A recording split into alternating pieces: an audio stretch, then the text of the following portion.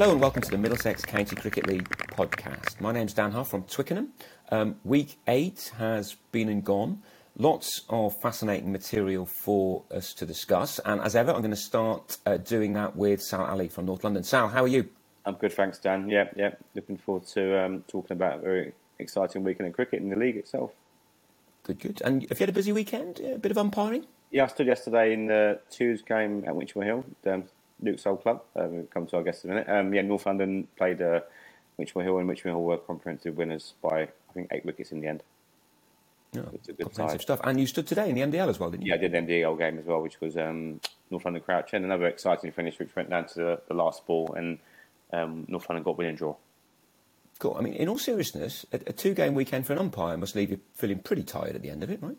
Yeah, I mean, it's more, I suppose, physically I'm okay, because I'm a reasonably fit bloke, but it's more the mental side of it, just having to be on the ball, and, players will kind of maybe not test you, but they'll definitely make sure you're on your toes. So, yeah, but it's okay. I'm fine. Good man. Yeah. Good man. Third guest, as Sal has already alluded to, somebody who's been on the podcast before. Very pleased to have him back. Luke Staunton from Ealing. Luke, are you well? Very well, thank you. Yeah, doing good.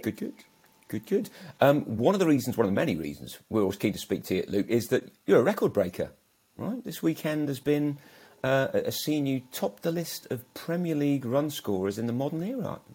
A proud moment, or one that you just are vaguely aware of because people like me tell you about it? I was aware of it, but not through me kind of seeking it out, to be honest. We played an MCC game last year at St Benedict's, Miles School, and it was rain affected, and we went to the pub, and I think it was Holty and Christian Martin were badgering away on the Middlesex League website, and said, "Oh, did you know you were however many runs away from Tommy Simpson on the list on the website?" And I had no idea, to be honest. I'd scored a few runs over the years, but I couldn't have told you how many I'd scored. But yeah, kind of. Oh, well, congratulations! Interesting. For those who are not aware, would you have any idea how many games you've played in the Premier League, Luke? Or in the Premier League since 2002, I should say. So that's my modern era. That's when we've got statistics. Not sure. Upwards of 200, I would think. Yeah, I think that's a pretty decent guess. 217. And for those who are interested, before Saturday, Luke was on 5,952 runs, average of 32.3, which strikes me as pretty damn impressive over a couple of decades. 35 50s and 9 hundreds. Now, you didn't need to score 100 yesterday to inch past Tom Simpson. You needed 27, and you just about managed that, then took your leave, right? And went back to the pavilion to admire the stats. Yeah, I got back to umpiring. So yeah. Oh, hello. Here we go. I'm looking forward to this. No, I stood in front of a straight one, I think, and Bob did the right thing. But yeah, it was good. I mean, I haven't played a huge amount of cricket this year because I've been travelling with work. I've been to America 3 times since March, and a week in Germany as well, and it hasn't really been conducive to playing much cricket. And then we've had a few injuries at Ealing. Played a game in the Twos about 3 weeks ago and got some runs, and then we haven't been very lucky with injuries so far this year. So yesterday we had, I don't know what the average age in the team was, but there was me, Holty played. Me, Holty, Ahmed, Elek, and Steve Scott kept wicket as well. And Scotty must be pushing 40 now. So it was, at one point it was me, Ahmed, and Holty all fielding on the leg side, and I reckon our combined age was considerably more than the offside. So, yeah. But it's kind of cool. Was there a quiet ripple of applause when you got to, or was it a bit more sort of relaxed than that, and people mentioned it afterwards? Or when you got to 27, did anybody say anything? Yeah, the boys did clap, which was a bit cringe, to be honest. I was going to say, probably wasn't it? Yeah. I appreciate it, but I was batting, and the wicket keeper from Hornsey was like, "Oh, what are they clapping for?" And I just said to him, "I don't know, mate. I'm not sure." Right. And but yeah, it was a nice touch from them, but didn't really know what to say when they lifted. Well, congratulations, and it's not too far away to 6,000 either. I mean, it's entirely realistic that might happen. So, these are pretty impressive stats for just about every other club cricketer in Middlesex who's nowhere near that. So I think speak for both me and Sal in saying, congratulations and keep going. Keep going, just for the, also once you stop, is a general rule. So if you're still scoring runs in the Premier League, then respect you. Keep at it. Thanks. Yeah, it's kind of my philosophy as well. I mean, I've actually done quite a bit of fitness and nutrition stuff over the winter, just not for cricket specifically, just for myself. Signed up with Ben Claypole, who's got a pretty amazing program. Little plug for him there. But yeah, I've shed a few kilos and feeling pretty good. And I don't know. I think one of the reasons I've been able to play for quite a long time is that I've never been very fit, and I've always kind of been fit enough for cricket. But then I've played with a lot of people who've been much fitter than me, who then start getting a bit less fit and get injured and then stop playing. Whereas for me, I just kind of I think I've maintained the level of unfitness, if that's the word, and it's kind of stood me in good stead for cricket, really. I think I heard someone say once, if you don't have any muscles, you can't pull them. So that's kind of sums me up, I think. I like that logic. Yeah, I did notice as well. There's still someone playing in the league who's played considerably more games than you have. Actually, I don't know if that person would come to mind in the top flight. It can only be one person. I think I played with him last week. Must be Mark Reingold. Yeah, I think he's about. Oh, I should have looked this up before I came on. I think he's about 280 games, so that's a good 60 or so more than you. Which I mean, I just think, wow, that's and he's still going, isn't he? It's impressive stuff.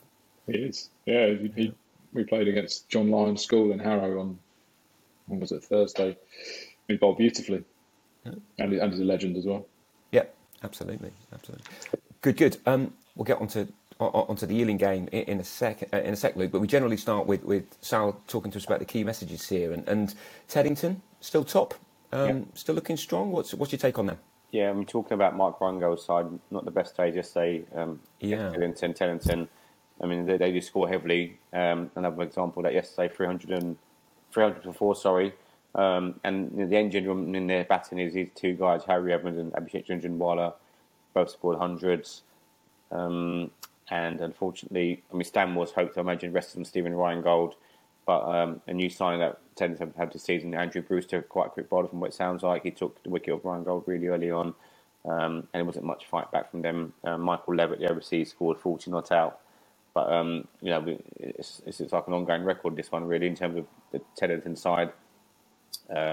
Two, more than two, actually. So I would say gun batsmen, and they've got a varied bowling attack, which always, no one really sort of takes the plaudits. They all sort of seem to do their bits. And just another good example of that, where, the captain, Alistair Pollock, spinners play their part as well. And in the end, as I said, Stanmore were, as you like to say, Dan, probably third best in that game. Losing quite heavily, bowled at 125. Yeah, I mean, you've played, I guess, both of those sides, Luke. I'm not sure if you've seen much of Teddington, but do you reckon is that a wake-up call for Stanmore about where they might actually be, or do you think, this is everyone has a bad day? There's still good reason to expect Stanmore to be right up at the top of the table, or challenging for the top of the table come September. What's your take on them? I didn't play in either of the games against those two teams, but I just think it's great to see that Stanmore are doing really well, having been promoted. And a lot of the time, the sides that come up tend to go straight back down again. And I think they really deserve it because they play cricket in the right way. It's a nice club, and they're a great bunch of lads as well. And I know they work hard and they really care about it, and they've got a good sort of club culture as well. And I really hope that that they're in the mix at the end of the season. I'm not that familiar with where people are in the league. I know Teddington seem to be, be far ahead at the moment. But I'd love to see Stanmore challenging at the end of the season. Yeah, I mean, Stanmore are fourth now, and they're 22 points, I think it is, behind Teddington after yesterday's defeat. But North Mid are pushing Teddington again. I mean, another really strong side. They did well yesterday, Sal, didn't they? Yeah, so they hopped over the fence to play Crouch End and came back happily back to their clubhouse, I imagine. I mean, it wasn't probably sort of the game we expect. You probably expect both sides to be high scoring, with the batters they've got. But North Mid 188 all out for only 41 overs, from being 164 for 3.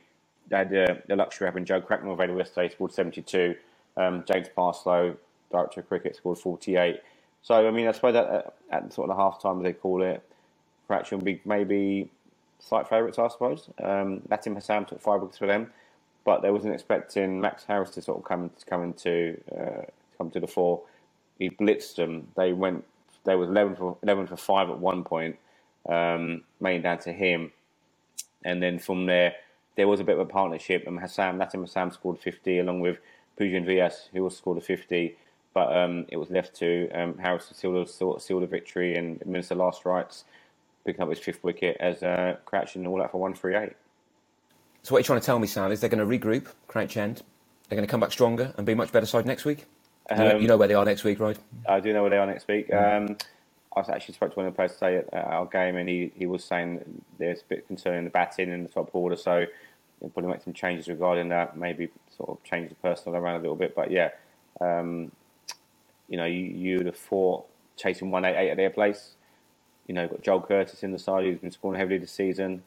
Atara Prasad, who the Middlesex is, played a lot of second for cricket for Middlesex, so the batting was there. But when Max Harris bowls away, he can. He's quick, and he seems like he's fit now as well, because I know he's had injury problems in the past. As I said, he blitzed them. There's no comeback from 11 for 5, is there really? When you're chasing maybe 188, and in the end, that proved to be the case. Yeah, strong performance by North Mid, and another strong performance by the Bush as well. They're 3 out of the last 3, I think they've won. Right, they're looking good. They're loving the time format. So yeah, the 3 games so far, they've won all 3. Hampton definitely no match for this Bush seam attack, which again is something we speak about regularly in the pod. Ramon Bailey took 5, and Idris Otamian took 4. Hampton all that for 133, and then Joe Carrasco is having a really good season so far. I know he moved down from Shropshire, I think maybe 2-3 years ago. Sort of in and out with his cricket. I think this year he's had a sort of full season in terms of starts in the games he's had so far. He scored 50, and then Fintrinu, for another player who's come down to London this season, had a good start to season, but been sort of had a bit of a sort of drop off in the last few games. They've moved into the middle order now. So they've batting number 5 now, or 4, and he also scored a 50 as well. So Bush very easy winners by 8 wickets. So they're sort of hanging on to. I mean, the gap between Teddington and North Mid is 3 points, and Bush are 13 points off the lead. But that could all change next week. Yeah, and particularly because if I've got this right, Teddington play North Mid, right? They do indeed, yes. So that game could, for all sorts of results really, as in the time format, and that could maybe leave it open for Bush to sort of jump up into maybe potentially second spot if results sort of go in their favour. So yeah, it's looking like an interesting sort of almost halfway point to the season.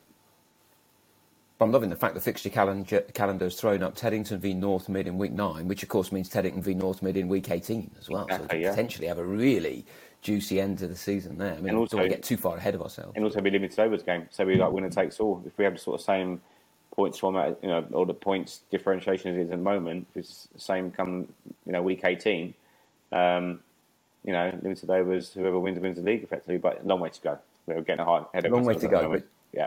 We can see the direction of travel there already, can't we? And that's definitely one to keep an eye on. Luke, your game. So Ealing got a winning draw against Hornsey, right? And I guess given that Hornsey have struggled a bit, you're probably disappointed with that. But Hornsey look as if they managed to sort of put up a pretty decent show there, right? Yeah, it was a good game actually. It always seems to be really close. Last year for Winchmore Hill, we were there and. We were. I can't remember the score exactly, but we had them quite a lot down for not many runs, and Jack Bruce came in and played an absolute blinder and won the game single-handedly for them. And then this year, we won the toss and chose to bat. I think Christian, from what the lads say, hasn't done too well on the toss. So I haven't had much with the rub of the green on the toss this year. So he won the toss and batted. The wicket actually was. It was pretty tough up until, after lunch. It was going through the top. So some balls were sort of exploding off the length. Others were keeping low. And this is at Corfton Road, is it? Or where no, it was at Hornsey. At Hornsey. Okay.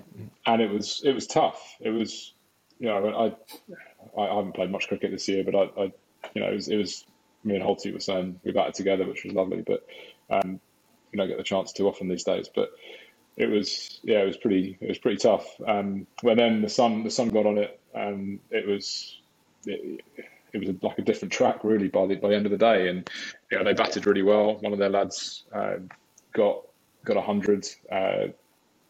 We could have got him stumped a couple of times, but there was a good knock in the end, and they got close, but we hung on for the draw.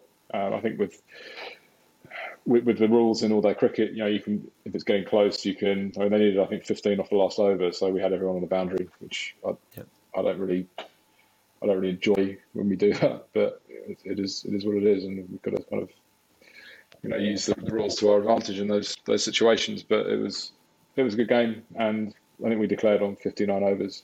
And I was going to say, you had speculated in a positive way by declaring on 59. So, I mean, given that, I think taking the strain when you're getting into the 61st is probably fair enough, right? Yeah, and it was really close. And there was quite a few times throughout their innings where I know I wasn't the only one thinking this, but we were probably going to lose it. And Mungo bowled beautifully. We had Stowey. Stowey was bowling pretty quick as well, and Ben Graves had a really good spell bowling left arm spin. And Ahmed, we said afterwards we could have bowled Ahmed a bit sooner, but he's still got it. He's older. He's a couple of years older than me. He's still going. Still loves cricket, and on wickets like that, he's superb. And keeper standing up, he came on and broke the partnership pretty much immediately. Picked up another wicket later on and bowled really tightly. And with him on decks like that, if you set your field well, he's really difficult to get away. So he played a massive part in it. But it was a good game, really good game. And glad we came out on top of it. I think in the all day stuff, you have to be prepared to lose games to win games. And it's funny how the mentality seems to have changed since I was playing more regularly. So I know when I was captaining Ealing and when Holty was captaining Ealing, if we lost the toss and got stuck in, we'd be gutted. We wanted to field first all the time, and we just found on flat decks it's easier to win games by chasing. If sides really want to sort of dig in and block it out for a draw, then actually on good decks it's difficult to bowl them out. So we always used to want to chase. Law of averages, we reckoned throughout the course of the season, chasing would get you more points. Obviously, it was all day cricket then. I think it's a completely different ball game really when you've got limited overs cricket. But yeah, it's funny how I'm quite interested in how the mentality's changed, and I think yesterday. The wicket looked okay when we turned up, and it would have been, had we bowled first on it, I think it would have been there would have been more chance for a win. But hindsight's... My impression is, and it's only an impression, is that more and more captains, particularly, and we talked about this the other week on the pod, when they win the toss, the higher up you are, certainly they'll bat first, and they'll get the runs on the board these days. So I think there has been a sea change. I can't quantify that, but my impression is that more teams are happy about, and certainly I know Carlos Nunes at Twickenham he's perfectly happy batting first, and that definitely wasn't the case 20 years ago. Yeah, exactly. I find that sort of thing quite interesting in sport as well, and I don't really know what's caused the change, but whatever. It depends on the makeup of your team as well, I think. And we had a pretty strong team back when I was playing more regularly, and didn't really matter what we did, to be honest. But we definitely preferred to chase.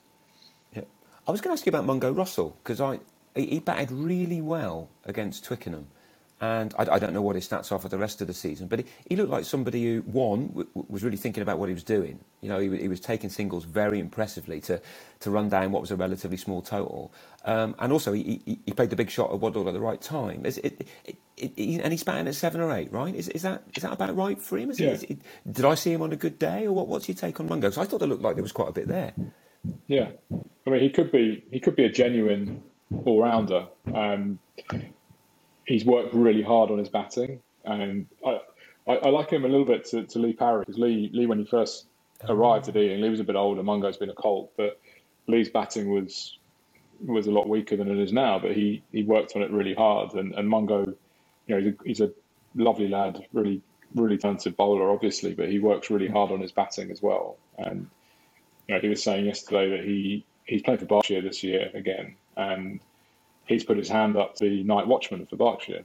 And his reasoning for that is that, he has to go in late in the day and wear a few for the team. He doesn't mind doing that. But the next day, actually, he's probably got the whole day to bat. So, he really wants to get 100. And I think it's a great attitude. I like the positive thinking. Yeah, it's a great attitude. Yeah. And he's, I see no reason if he continues to work on his batting like he is doing, then he can become a genuine all-rounder. Yeah. And for Hornsey, I see Arthur George bowled 10 overs for not many. 10 overs, 1 for 19. And I guess you'd have faced quite a bit of that. Looks like a decent bowler, right? Yeah, he's a proper bowler. And, he bowled really well. Shapes it away really nicely and managed to get some, some life out of the wicket. And, yeah, he got Holty with an absolute beauty. Yeah. Good stuff. Want to keep an eye. I mean, I think the message that we were getting on Hornsey was that their bowling was generally pretty good. It was about whether they were going to get enough runs, and clearly that sort of looked like it was resolving itself yesterday because it was a pretty good chase. Do you think they've got a chance of staying up, or is it probably going to be a bridge too far for them? I don't know. It's a funny old game, isn't it? Yep. But yeah, I was saying to them yesterday that if you took Travis Norris out of Stanmore last year, I reckon Hornsey were probably as good as them, and they definitely had the standout bowling attack in that league last year. And they bowled really well. Jack Bruce is a really good bowler. They've got the left armour who's good, and Arthur, and they picked up a couple of others as well this year by the looks of it. But we were. I don't know. I think we did well to get to 250. I mean, Jake O'Sullivan, our overseas, he played an absolute blinder of a knock to get. He got a magnificent 100. He started off pretty slow, found it tough. I batted with him for a bit before I got out, and then after lunch he accelerated. I think his first 50 took 90 balls, and then at one point he scored 38 off 12 when he got past 50, and he batted absolutely brilliantly. And what's his background, Lou? Where's he from? He's Australian, right? Yeah, he plays for Manly in Sydney. Okay. So he's a friend of Ryan Farrell, who played for us a couple of years ago. Well, steady production line of good cricketers at Manly. We've had a couple of those at Twickenham over the years, and they've been grade A performers. They've been really good. Yeah. I mean, we've had when I was captain, we had Pat Darwin who played for Manly as well, and he then put us in touch with Jackson Bird, who played for Manly as well at the time. So there's a bit of a connection with Ealing and Manly. Good stuff. Final game in the Prem, Sal, was at Old Deer Park. Another close one. Yeah, before we move on to some of the Hornsey in that game, and we should mention, I know Luke sort of touched on it, the guy who got 100 for Hornsey was Josh Haynes. And scored 110, so just shout out to Josh for a century. And also, just talking about the relegation there while he was on that point, I mean, Hornsey in 7 points, they've been looking to stay up. They need to win, I would say, minimum 4 games from your last 10 to have any chance. So it's going to be probably 5. I'm saying minimum. Yeah, probably beyond that, but that's going to be a tough ask. But we move on. So Richmond, Twickenham, sort of a local. Keeping on the relegation theme, local sort of derby, as you might call it these days. High scoring game. Richmond, other side, who like to score heavily and proved that yesterday, but Twickenham also in the run. So 350s for your guys. Pat Dixon 79, Carlos Nunes captain 73, and then Scott Newman opened the batting 51. 271 for 7, which probably looks a very competitive total, I imagine. And I know Richard, we're missing some as well yesterday. So again, I would have said you guys are in the box seat maybe at the halfway point. But there's a guy who loves playing against Twickenham. I'm sure he'd probably play in another life. I don't know what it is about us, but I mean, he is absolutely made to bat against Twickenham. Wherever we play him, whether it's at Sunbury, on the green, or at Richmond, he does wonderfully well. And he did yesterday, right? Adam London, yeah. So Richmond 26 for 3 at one point. Rashid Mulazabli. Well, stroke 4. Of course, yeah. We'll stroke 4. He's only had 10 minutes, which we'll get to in a sec. Yeah, and Rashid Mulazabli, good opening spell. He took 4 in the end. but Adam London 107 and Sam Goodwill scored 82. So it looked like Richmond were in the driving seat at one point, but then, as I said, Rash came back to a couple of wickets, and I mean, one of them games where I suppose any result was made possible towards the end, with both sides sort of maybe looking to attack, but Richmond had decided to come away with a win and draw. Yeah, I think that's a fair analysis. There was plenty going on, and it did seesaw a bit. 36 for 3 with 270 on the board, stroke 4. Then Twickenham in the box seat. But respect due, Adam London led an impressive fight back, and Richmond were very much in the box seat. But as you get closer to total, sometimes the nerves do jangle a bit, and they lost a few wickets. And ultimately, when you go into the last over and all 4 results are possible, that's not. I mean, a tie was not beyond the realms of possibility as well. So we were thinking that that's a good game of cricket, and certainly Carlos Nunez's response afterwards was it was a super day's worth of cricket. It doesn't always feel like that when you come away with 1 point, but in terms of the what you've done during the day, that there was a lot of good stuff going on. We alluded to Richmond having 10 men, a rather strange incident where. For reasons that I'm not totally sure of, they ended up taking to the field with somebody who wasn't registered. But they realised this more or less immediately. They played about half an hour of the game. And so they shifted that player to being basically a sub-fielder. And that player didn't bat or bowl. Now, the league will decide what they do with that. And obviously, not my job to second guess what the league will do. Although I suspect that starting a game with someone on your team sheet who should not be on your team sheet, probably not. You're not going to get away without a penalty for that. But what I would say is Richmond did try. They were very upfront about it, and they did try and put it right. And that person was quickly moved to this new role. Now we've seen this before with other sides in other circumstances, and generally the league has a pretty straightforward position on that, and that will be, as I say, penalty incoming. But I reckon give us 10 days, Sal, and we'll probably know what the league's going to pass on that. I don't know if you've got any thoughts on that, Luke. I mean, you've probably played in games where unregistered players have unfortunately popped up. Yeah, it's happened twice in teams I've played in. So with Ealing, I don't know, it must be 15 years ago, we played Hassan Faraz, who's an off spinner, still plays now in our twos. We went through the Colts from under 11s or whatever, and we picked him in the ones and thought he was registered for whatever reason, or some admin cock up, and we played him and he wasn't registered, and we got docked 10 points for that. Also at Winchell Hill with Scott Newman, who at the time was contracted at Middlesex. We played him, I think it was at Eastcote, and I don't think he scored any runs that day anyway, but anyway, he wasn't registered even though he was our allocated Middlesex pro, and we got docked 10 for that. So, interested to see. Yeah, I suspect there'll be something like that incoming. I think the situation is slightly different because they tried to, they pulled him straight away. He didn't play in the game, but as I sort of inferred before, once you cross the line with one player who's not registered, then I think that's going to leave you in a difficult position. Sal, I guess you'd probably follow that, right?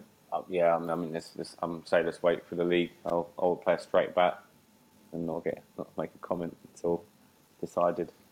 And spot the umpire. He doesn't want to say anything out of kilter, and I can totally understand it, Sal. Yeah, we'll report back on where that one goes. Last thing on the Premier League, folks, I picked up a useless stat today, or maybe not so useless. Last year in the Premier League, there were 31 5-wicket hauls, right, across the whole season. Now, we're 1 week away from halfway through. Any guesses as to how many there have been so far? Sal, what do you think? 40. No, 31 was the whole season. Okay, so far? Yeah, how many 5-wicket hauls have we had? 13. Seems like a fair guess. It's not right. Luke, do you want any thoughts on that one?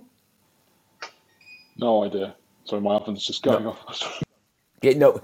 Luke's got an oven to deal with, folks, for anyone who wonders why there's any odd squeaking noises in the background. No, the reason it sort of caught my eye, to be fair, it caught Nick Brown's eye, who pointed it in my direction. 2. Really? Oh. 2 5-wicket hauls across the whole of the top flight this season. And we've been talking about the runs that have been scored, and we've been talking about this through the whole league. There seems to have been so many runs. Good weather, flatter wickets. Maybe batting is just a bit stronger than bowling at the moment in the top flight, but there've been just the 2 5-wicket hauls, and there were 31 in the entirety of last season. So, maybe there'll be 4 next week to start sort of, evening it up somehow. But no, I was quite surprised to find there's only 2. I haven't had a chance to look who they were, but we could no doubt. One Bailey, isn't he? Took one yesterday. Bailey's the one, isn't he? Took one yesterday. The one Bailey. Okay, that might be why Nick picked up on it. So yeah, that's further evidence, I guess, that it's been a bit batsman friendly in general across the board so far. Sal, moving into Div 1, what do we need to know there? The question we had a bit of a shock, yeah, didn't we? It's a title race being blown open. House St Mary's beat Bronsby by 39 runs, so a very good win for them. I umpired this guy actually. I want to mention. I did think that day he looked a good player. So Angus Prevost to open the back for House St Mary's scored 89. And Tom Pettit has been really consistent this season, scored 14, a total of 220 all out. And Bronsby's batting, which had been one of their sort of plus points this season, along with many other parts of the game as well, just couldn't get far in yesterday at all. And mainly down to Joachim Joseph, took 5 for 69. James Grady, Bronsby's overseas, scored 62. But in the end, Bronsby fell away to 181 all out. So first defeat of the season, and gives the sort of the chase impact some kind of hope. Do you know much about Joseph? I mean, 5 for 68, 5 for 69 is a good performance there against a good side. Do you know anything about his background? Not really, no. I'm not sure if he's... I can quickly check while we're online. If he's the overseas... They had an overseas originally who came, I think, and he went, didn't he? Yeah, he was an Indian fast bowler, wasn't he? Yeah. I'm not sure if he'd ended up playing somewhere else in the country. I think he may have moved on. He may have had an offer somewhere else. So they brought Joachim Joseph as the new overseas. I'm not sure about his background, but I'll do some research for next week maybe. But yeah, he's obviously come up with the goods yesterday. Yep. Taking 5, and it's Bronsby's batting is strong. So it's almost like probably worth double that really in terms of the guys he's got out and the impact they've had on the game. Yep, absolutely. And North London. Moving forward quite impressively. Another good win yesterday. Beat Finchley by 7 wickets, right? Really, really good win.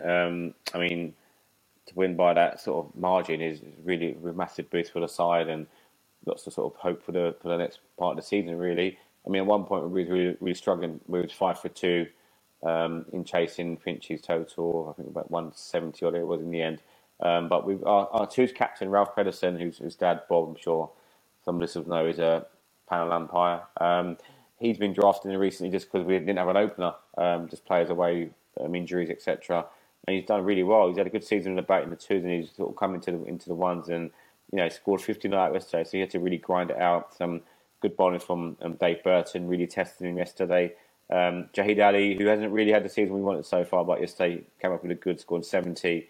And then Will Jones, who's sort of fully now looking to get back to full fitness, sort of came in and got the game done really pretty quickly, scoring 33 not out. So yeah, really, really good win. I mean, Finchley looked pretty good at one point. Tom Powell 75 and Will Leggett scored an innings of 41, but our spinner sort of played quite a key role as a dismissal for 175. So yeah, really, really good win for the guys, and I'm sure looking at the table now, they're probably quite happy.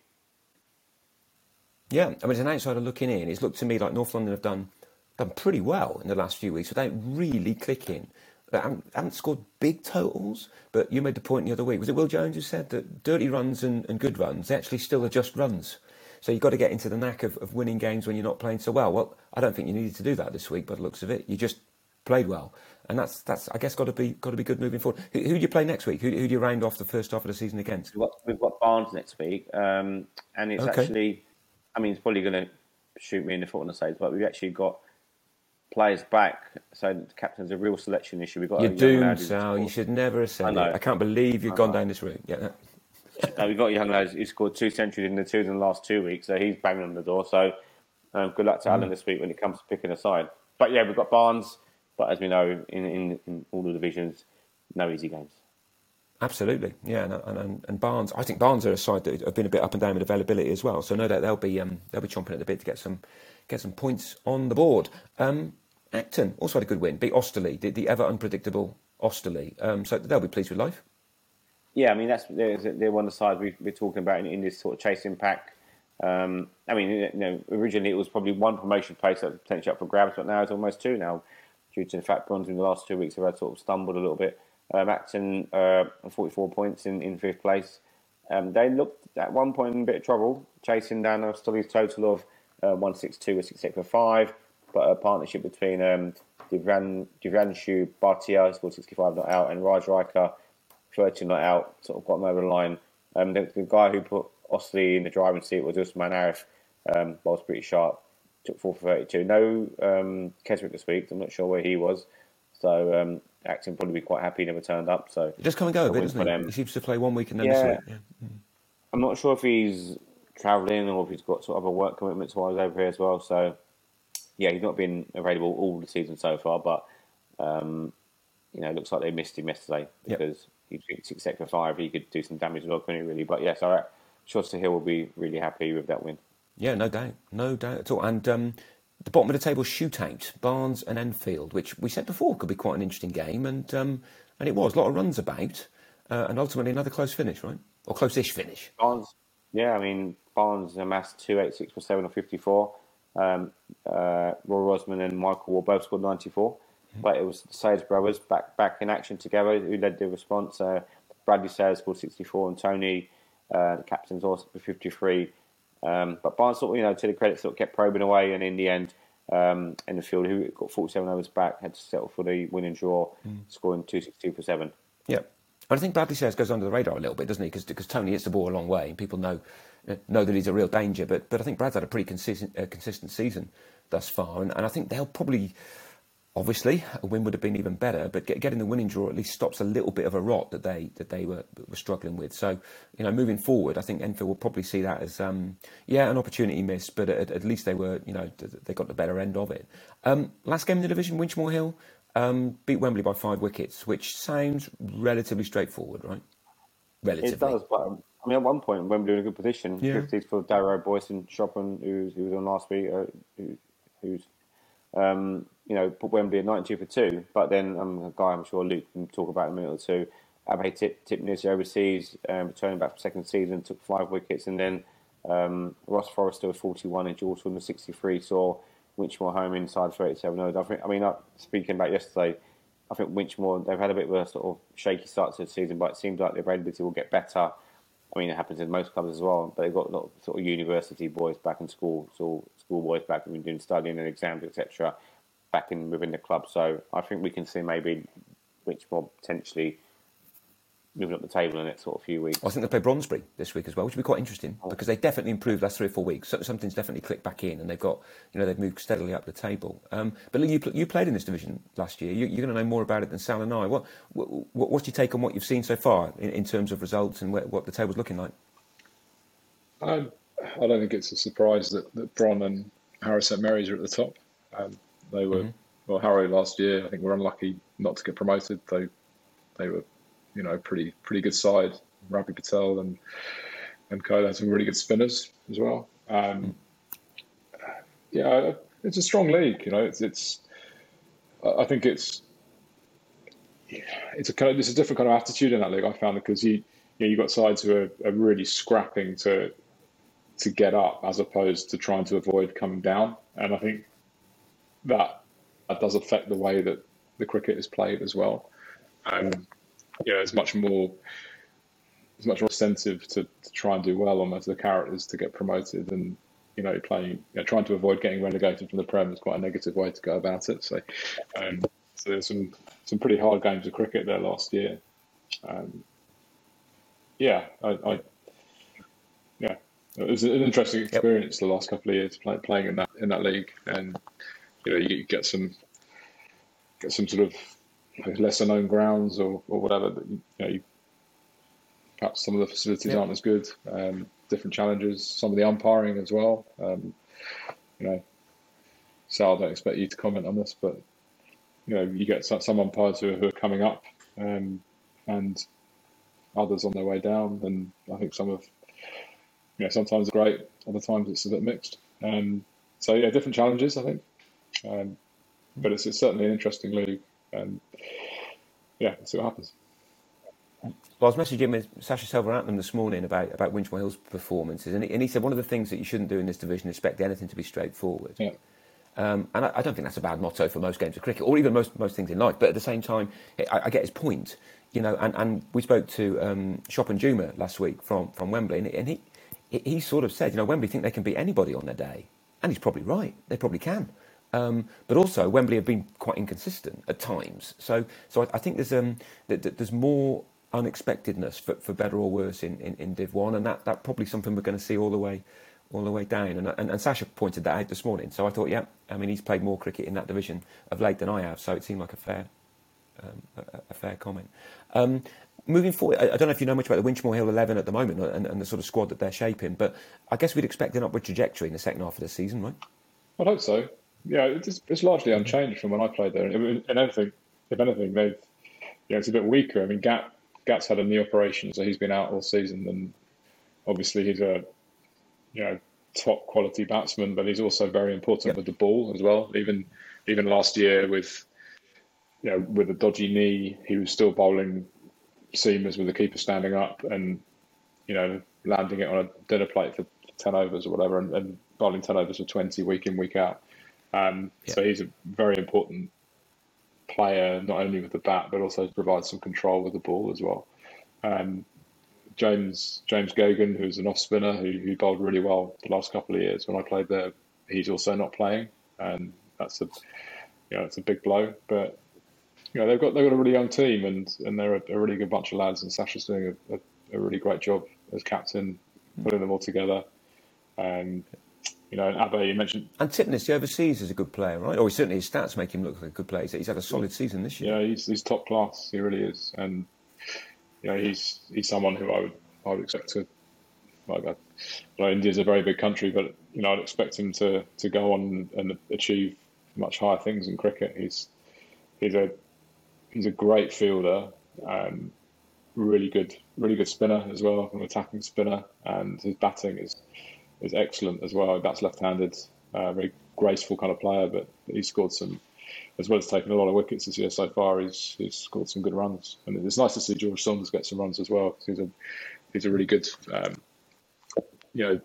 he's a good young batter who, people at Hill, in my experience, thought that he was someone who'd just go in and give it a whack, but actually he's much better than that. He's a proper player, so it's nice to see him get some runs. Good. Sam, moving into Division 2, Harrow Town have lost their unbeaten record. Not their unbeaten record, they've lost their 100% record, although they are still very much still unbeaten. It was a close one though, wasn't it? I mean, it seems to be like the one we spoke about with your game, one games where I think even the last ball, 4 results might have been possible by the sounds of it. Harrow Town, in the end, got the winning draw, but Eastcote put a great fight up, and Eastcote have definitely improved in the last few weeks, and making him sort of move up the table in a good way for those guys. Harpal Sagu, 55 for Eastcote, but Harrow Town in chasing 2, the total down of 209, I think it was, for 9. 219, 219. Sorry, 219. 150 for 1. So, you'd fancy the league leaders sort of get home from there, wouldn't you, really? But Avianand with a spell of 5 for 44 for Eastcote really made it sort of thrilling finish. And you've probably got a bit of info regarding the last over, Dan. I did a bit of digging on the last over. They're basically 3 yards away from being played 8-1-8. And by that I mean that they got into the last over and they're 9 down. So again, we got all the results on the table here, potentially. And it got down to the last ball, and the last pair had put on half a dozen or so, and they needed 6 to win. And the guy went for it, and he was 3 yards short. It was first bounce 4. So they ended up on 218 for 9, 1 run behind Eastcote, and 3 yards away from the 6 that would have kept that 100% record going. But I mean, they're still what? Is it 26 games now? They're unbeaten over 2 seasons. It's pretty impressive, and they're clearly still top of the pile. So they're still going reasonably well, I think. And we've got Southgate in second, right? Yeah, Southgate, another side who sort of surprised them this season. I didn't think they'd probably do as well as they have. Come through, haven't they? Yeah, but credit to them. I mean, I think one of the signings they've made is probably signing the season almost in that division. Josh Fisher, played for Acton as an overseas previously, bowls well and he hits the ball quite hard as well. He's been a fantastic addition to the side for those guys.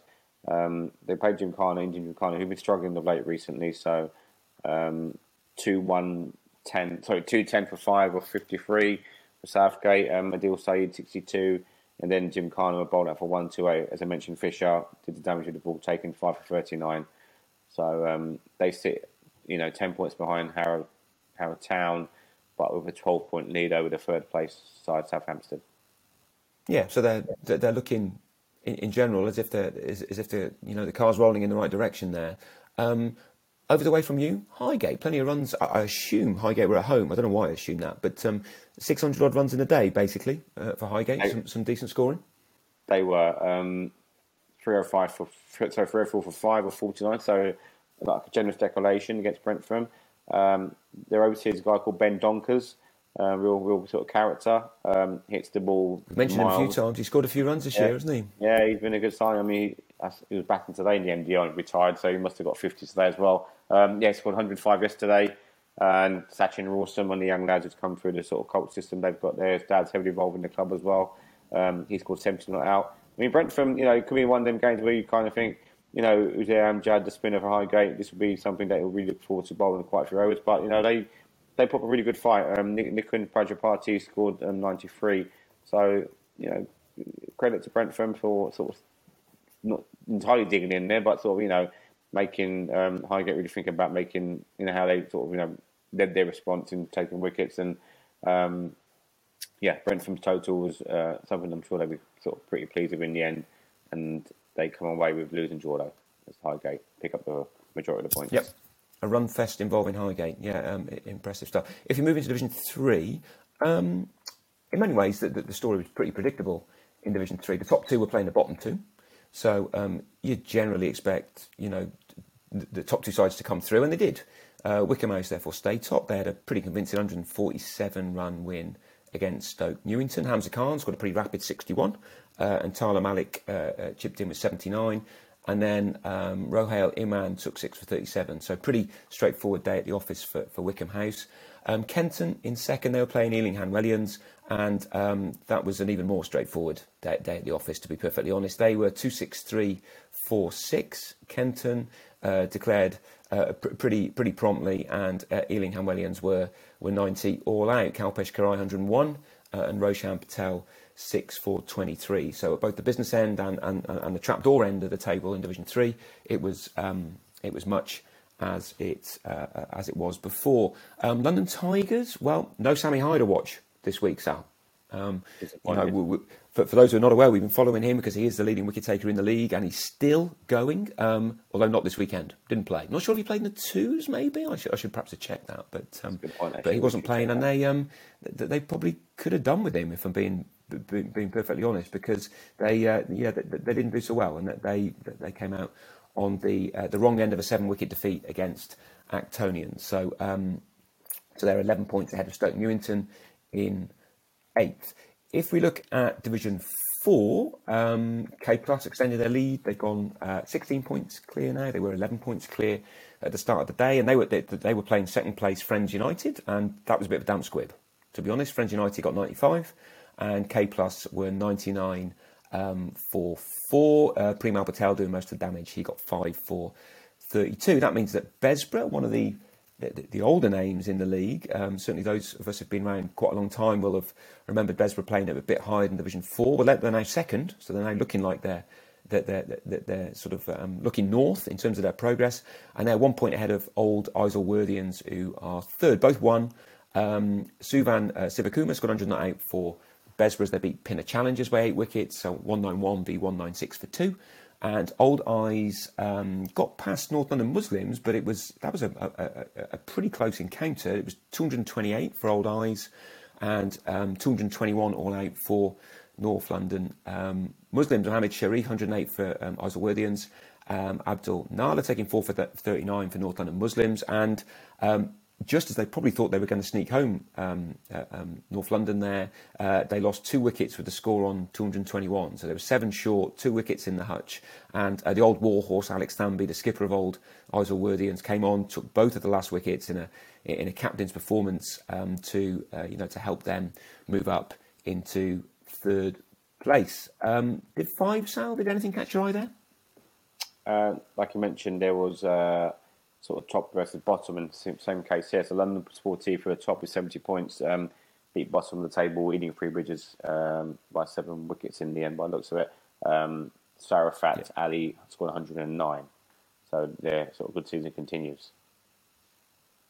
Pretty strong campaign from London Sportif, and Willow Leather have moved quite clearly into second, right? Yeah, I mean, Mamas 309 versus New Caledonians. Sapnil Pokarka scored 90, and then they bowled up their opponents for 174. So I wouldn't mind knowing where Willow Leather play, because wherever I see them, they seem to be scoring a lot of runs. It makes me think they're batting on a motorway. I suspect they're not. So yeah, I mean, fair play. They do get runs on the board. Willow Leather, respect due to them there. Division 6, well, Division 6, right? It's probably the division that most people around Middlesex will know least about, because it's obviously a lot of new teams there that folks won't necessarily know. But it's undoubtedly the tightest of them all. London Super Kings are top with 63. United Sporting Club are second, 62. Youth Wing are third, 61. Harrow Millennium are fourth, and you've got it, 60. So 4 points across the 4 teams. They're all going well. Harrow Millennium were the only team to lose this weekend.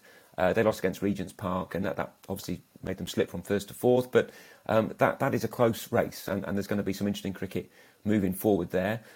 Closest game was between Bahani and Stallions. Worth remembering, it's still win-lose cricket in Division 6. They're not playing the all-day format there, or the timed format. So that was 283 v 276, both sides being out in 45 overs. So there was plenty of time left in the game at both ends there. And yet 283 played 276. Zishan Chowdhury, 126 off the small matter of 78 balls for the Stallions. So that's the divisions quickly covered. In terms of our played 8, won 8, Sal, well, we had 3 last week, and this week we've got precisely none, right? Yeah, so the records are sort of, I wouldn't say all records, tumbled. but they're sort of a good start. So, I mean, it's still carrying on, obviously, but the 100% records are gone. Harrowtown, and we mentioned earlier on, winning draw of Division 2. North London's 3 had a very good win against Luke's for 11 at Ealing. We scored 320 for 5 or 46, and bowled them out for 289. So, that's a stonking performance. 320 or 46. I mean, your threes must be really strong. A lot of strong. runs this year, but we've never actually been able to defend it. So even 320 was probably one that was, 100% confident winning the game. I suppose you can never be that. But we've had some big scores chased down at our place. It's a small little ground anyway, Fern Park. So I was going to say, it's not the biggest ground in Middlesex, is it? No disrespect, but yeah. Exactly. So I'm sure Charlie, the captain, is really, really happy. Actually, he was really happy last night because he was pretty drunk when I left him last night in the clubhouse. So, so the guys are really happy to take the top of the Ealing. Good stuff. And Brentham Threes were the third and final team. We'd played 7-1-7. They got a big winning draw against Chiswick, 284 for 4 off 44.